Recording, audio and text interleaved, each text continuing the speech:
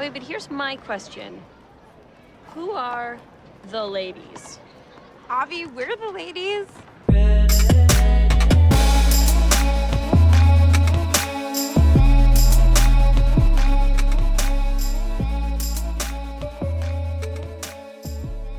Hi there, you're listening to the Ladycast, conversations with women to inspire you to go out and do the thing.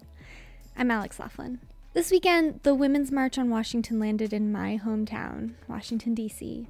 And while I wasn't allowed to participate because I'm a journalist, I really wanted to capture this moment in history. So I took my recording gear down to the mall to interview people who were on their way to the march. So first we're going to listen to some sounds and stories from the Women's March. And then I have a quick interview for you with Indira Cesarine, who is an artist, writer, and curator of the Uprise Angry Women art exhibit. I'm from Williamsburg, Virginia. I am here to show that we women are strong and we're not going to just stand here and do nothing about this. My sign says, "This is not the time to be sad, this is the time to be strong." And on the other side it says, "Kindness is happiness," with lots of peace signs. I feel like a strong woman, I have to say. I'm Maisie, and I'm from Lexington, Virginia. I'm Greta. I'm also from Lexington, Virginia, and I'm also 10. We made these signs because we really think that it's important to march for the women because we're girls too. Show me what democracy looks like. This is what democracy looks like. Show me what democracy looks like. This is what democracy looks like. My name's Melissa Monsalve. I live in Washington, D.C. I'm here because we're at a pinnacle moment in history where we've made a lot of progress for women, for people of color, for LGBT community, for people with disabilities, and we have someone who wants to completely erase facts, and it's a massive pushback that he's mobilized an entire group of people who feel that their entitlements have been taken away when in reality they haven't. So we need to fight back to maintain our freedoms that we've gained over the last 60 years. Feeling a lot of things, really. Scared, pissed off, mostly numb because I can't pinpoint one thing, but I have to be here to support my sisters and my brothers and everything else.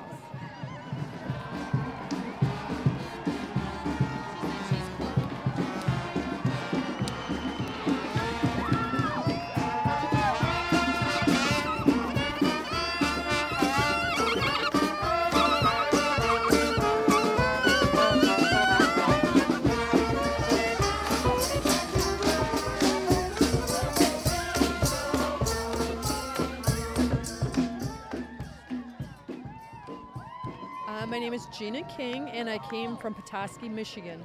It was a long bus ride. My sign says, "We will not be silenced, we will resist.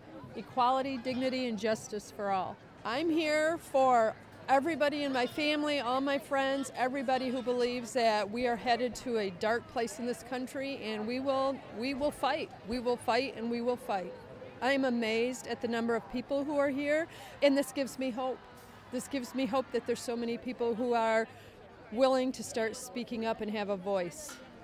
I'll take those Why I March things. I don't think we need them. Ready to go! Fired up! Ready to go! Fired up! Ready to go! Fired up! Ready to go! Yeah, I didn't join it because that reminded me of high school and everything I hated about high school. Indira Cesarine is an artist, writer, and curator of the Uprise Angry Women art exhibit. So the exhibit curated 80 women artists in immediate reaction to the election results in November. The exhibit opened last week, and a portion of the proceeds go to the ERA Coalition's Fund for Women's Equality. So yeah, definitely check that out if you are in New York or are planning to go to New York at some point.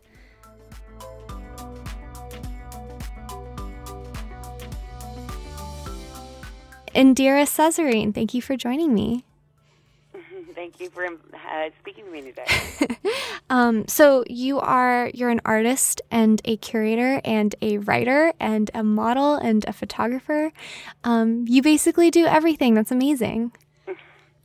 Well, I mean, I think it's a question of over the course of my career, I've kind of done a lot of different things, although not necessarily all at the same time. It's kind of been a progression of sort of one path that's led to the other. Mm-hmm. Yeah, so you started as a photographer, correct?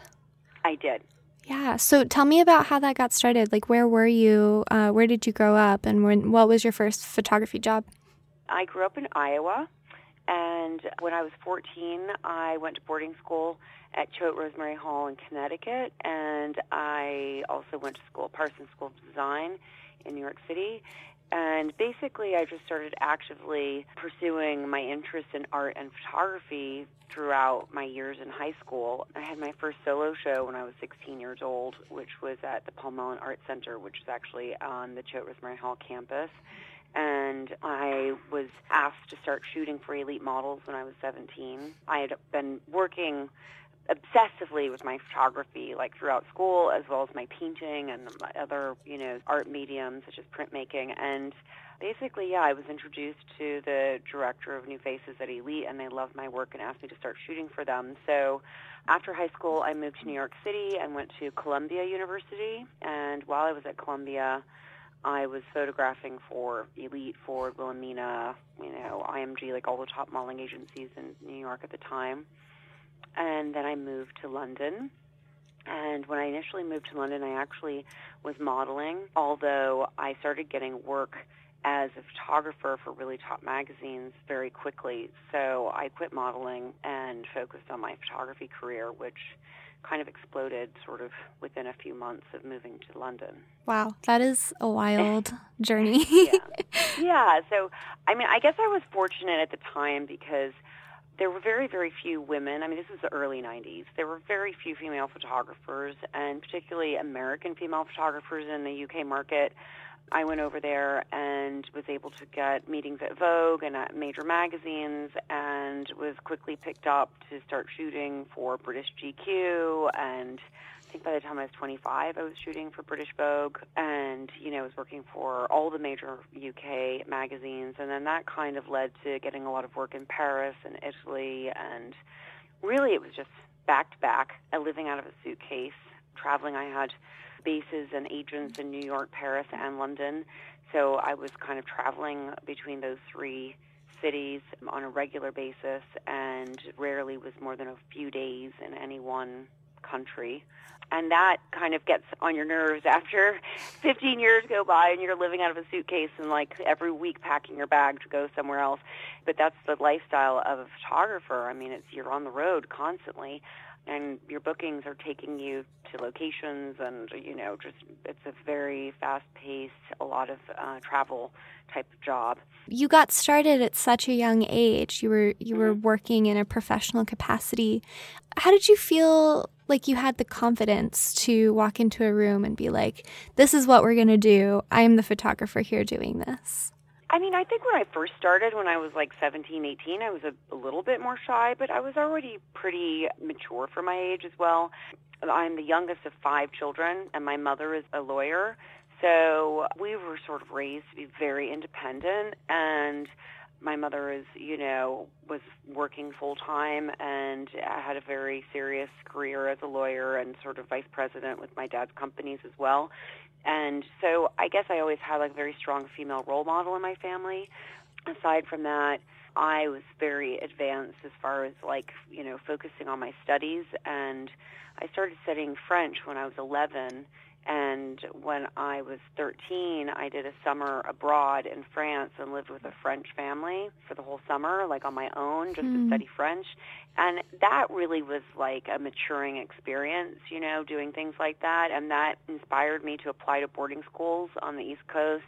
And I was accepted at quite a few good schools and decided to go to Choate, which had the best art program pretty much out of any of the boarding schools. And I think that going to boarding school at 14 And also living in Manhattan and going to art school, I lived in Manhattan all summer, like every summer, and stayed in dorms and went to Parsons School of Design. They have a high school program for, like a college program for high school students, so very advanced, accelerated art program. And you live in a dorm, but there's really no supervision. I mean, at least it wasn't at that time. So I think, I was just out on my own at 14, 15, like living and, sort of studying almost as if a college student would be. And I think having done such study opportunities like going to France and living in Manhattan on my own at 15, like those sort of things really made me very confident and independent, and I don't know, I was just very mature for my age when I look back at it. Yeah, and you really have to kind of learn to parent yourself in a way. Yeah, absolutely. I mean, I do think that also going to boarding school, most kids that end up going to boarding school end up being really mature for their age. By the time they are college age, they're like way ahead of the average student that's leaving home for the first time. What was it about taking photos that really made you come alive, that you like really loved about it? I think a lot of it was when I started, really getting into photography. I had already been studying painting for several years, and to do a painting, you're talking like it might take you weeks, if not a month, to actually create like a work on canvas of any sort of merit. And what I loved about photography is how spontaneous it was and how you could capture this moment and capture this like era.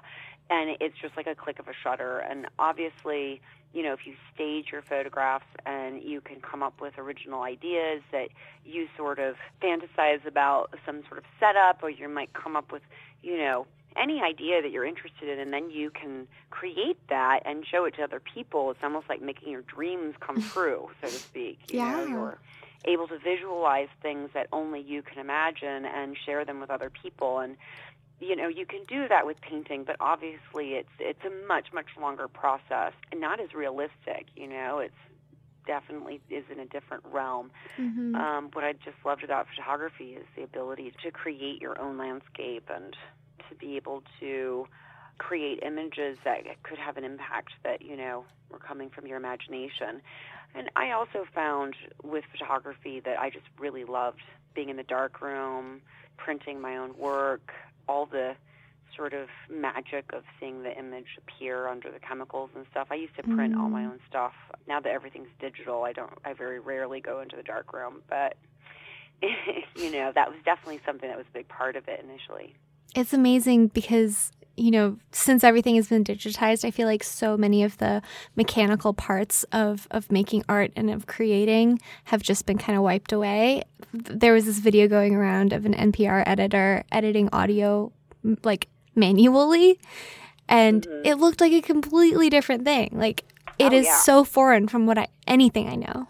Yeah, no, it is very foreign. I mean, I went to film school when we were still studying film, like actually shooting 16 millimeter film, and we had to cut and splice the film and tape it together to make a movie. Oh my gosh. And, we made like 10-minute movies in class. It was like a whole semester to make a 10-minute film, because you literally had to shoot it and then develop the film and then go through it like very slowly, frame by frame, and then cut it and tape it together to make a movie. And that's how they made movies for like, up until Final Cut Pro came out. So we're talking, I don't know, I went to film school in like 2001, and they were still doing it like that in film schools. So I want to fast forward to 2009 when you launched Untitled Magazine. Can you tell me about where that idea came from and why you started it? It was really spontaneous sort of thing that happened. I had been working and living in Europe and had been traveling, and like I said, had been almost living out of a suitcase for 15 years working as a fashion photographer. And I had a lot of ideas and interests aside from just photography, and was on one hand feeling like I wasn't really reaching my full potential because I had a lot of other interests other than just taking beautiful photos, and I felt like my work was sort of only going so far as a photographer, and I had kind of achieved like the highest I was going to go. Like, I kind of started feeling like I was hitting a wall, and I wasn't able to progress further in my career without changing things up. And so I moved back to New York, and basically I decided to archive all of my work, and I hired several interns. I think I had 6 interns that worked with me, and for 6 months we scanned and archived like all of my published work, because I mean, for years obviously photography wasn't digital yet, and so you would get copies of magazines, but nothing was digitalized or scanned. So we actually spent 6 months scanning all the published work I had done over the years and sort of organizing it. And when we finished, I had this whole team of people who'd been working with me, and we sat there and we're like, well, what next? And it was really just a question of, like, by osmosis, I was like, oh, why don't we launch an online magazine and have fun, do something like, because we had finished archiving my work, and, we had such an inspired team working with me, so it was a matter of, like, finding something else to work on. At the time, it was also right after the financial crisis, and we were still going through the financial crisis in this country, and a lot of people, were out of work. A lot of creatives and photographers were not working as much as they had been before, including myself. So I was able to throw myself into the magazine, and all kinds of contributors, friends of mine who were photographers and stylists and hair and makeup artists and journalists, all wanted to come on board to work on it because they were really excited about the idea. Initially, it was an online-only publication, and we also produced 20 to 30 short films per issue that were movies of documentaries or fashion films or all different kinds of music videos, various different video content. And the idea was really an online magazine that also sort of expressed its editorial through motion. And that magazine ended up being the work that was created for it just was so beautiful, and the work that the contributors and everybody that we did for that magazine, that got a lot of attention. We were invited to exhibit the work at the Metropolitan Museum of Art for a fundraiser there. We were asked to exhibit the work at a fundraiser for the Louvre Museum. We were invited to exhibit it all over the world at Art Basel Miami, Cannes Film Festival, and it just gained so much momentum. And the opportunity positioned itself to turn it into a print magazine in 2011 and to have a global print distribution contract. So I jumped at that opportunity and really focused on building it as a globally distributed print magazine over the next few years.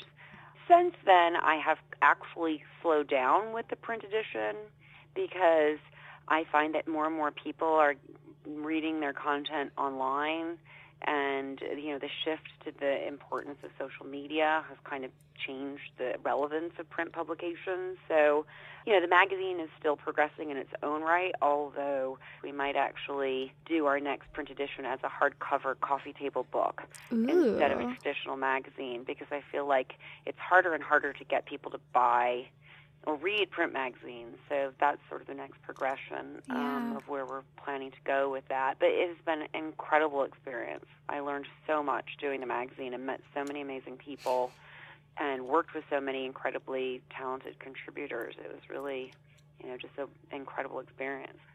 And I love that you created something, and you've kind of created a world around this idea for the Untitled magazine. And so you have the Untitled space where you host events and show art. Where did that idea come from? Because I love this idea of taking a sort of nebulous idea and like really making it a real place for a community to gather. The Untitled space sort of started happening parallel to the magazine. I had been obviously working as an artist and exhibiting my own work, and the magazine had been invited to do all these exhibits in collaboration with various institutions and, events around the world. And basically, I really enjoyed curating the art exhibits. I found that, the exhibits also kind of brought in a new audience every exhibit we did. So when I started working on the Untitled space, it was really a question of expanding on the whole concept of what I could do with the art side of my interests. And I decided to launch the Untitled Space, although it's not necessarily in collaboration with the magazine. I do prefer to keep them separate because we sometimes do exhibits in collaboration with the magazine, but overall I see the Untitled Space as having its own voice and entity.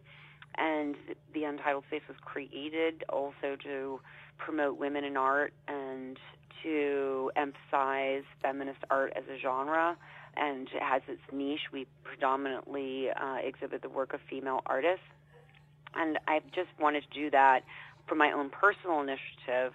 You know, it was important to me to expand on my interest in the art world and in women in art. You know, initially the gallery was launched in 2014, and at the same time, we were working on the Girl Power issue of the Untitled magazine. Mm-hmm. So there was definitely a crossover there because of the mission of the gallery and the Girl Power issue of the magazine, which was focusing on all female talent by female creatives. So that was kind of a really great sort of synergy that was happening. And since then, the magazine has kind of gone on its own track, and the gallery is also, you know, has its own voice and raison d'etre. Awesome. And so you have an exhibit coming up called Uprise Angry Women. Tell me about this. I'm really excited about this concept. Well, Uprise Angry Women was basically an exhibit that I felt really strongly about doing after the presidential election results came out, and obviously Donald Trump was elected. I think a lot of people, including myself, were very shocked by the results. I never thought in a million years that this man would actually get elected after all the sort of racist, sexist comments he had made throughout his campaign and the, you know, sort of sexual assault allegations against him, amongst a million other lawsuits, and just his integrity as a person.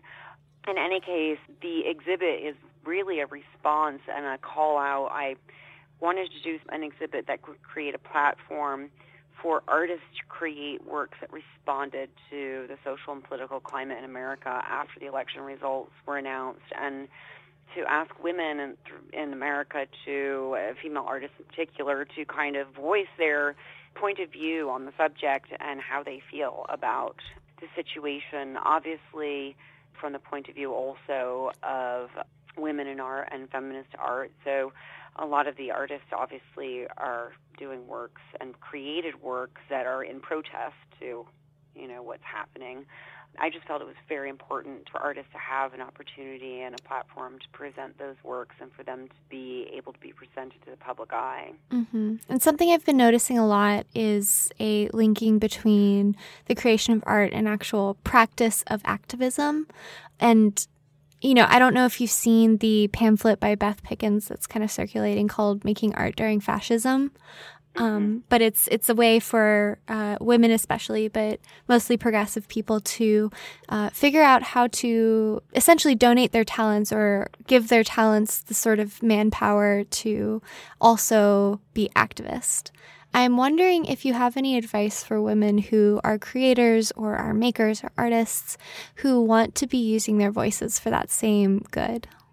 I mean, I think the main thing is to just not fear your emotions and to try to channel your anger or however you feel about the situation, to not be scared to speak up. And if you feel that it's important to try to promote progression in this country and that human rights are something that matter to you, women's rights are something that matter to you, then it's important to be as active as you can in voicing those opinions and in being out there, whether it's protesting, whether it's making art with regards to those sentiments, whether it's having a blog on those issues. Whatever it is, I think it's just important to try to creatively continue the dialogue and continue to progress the importance of what all this means to all of us. I mean, this is the future of our country sort of in line here, you know. This is pretty serious stuff. So I think it's important that everybody keep that in mind. Mm-hmm. Awesome. Well, I am so excited for this exhibit to run, and I wish you the best of luck with the opening. Thank you so much for taking the time to talk to me. Absolutely. And I'm really excited for you. And thank you. Yeah. And that is the show for this week. Thank you so much for listening. If you enjoy listening to the Ladycast, please rate us on iTunes. You can find the Ladycast on Twitter and Instagram at the Ladycast. You can find me on those places at Alex Laughs. The Ladycast website is theladycast.com. Subscribe to the Tiny Letter at tinyletter.com/theladycast. Also, subscribe to my Asian Books 2017 newsletter. I am reading only Asian books in 2017 and writing about it in a monthly newsletter. tinyletter.com/AZNBooks2017. Thanks to JJ Posway for writing our theme music and to Sarah Lawrence for designing our logo. Alright, I'll talk to you guys soon. In the meantime, go out and do the thing. Bye!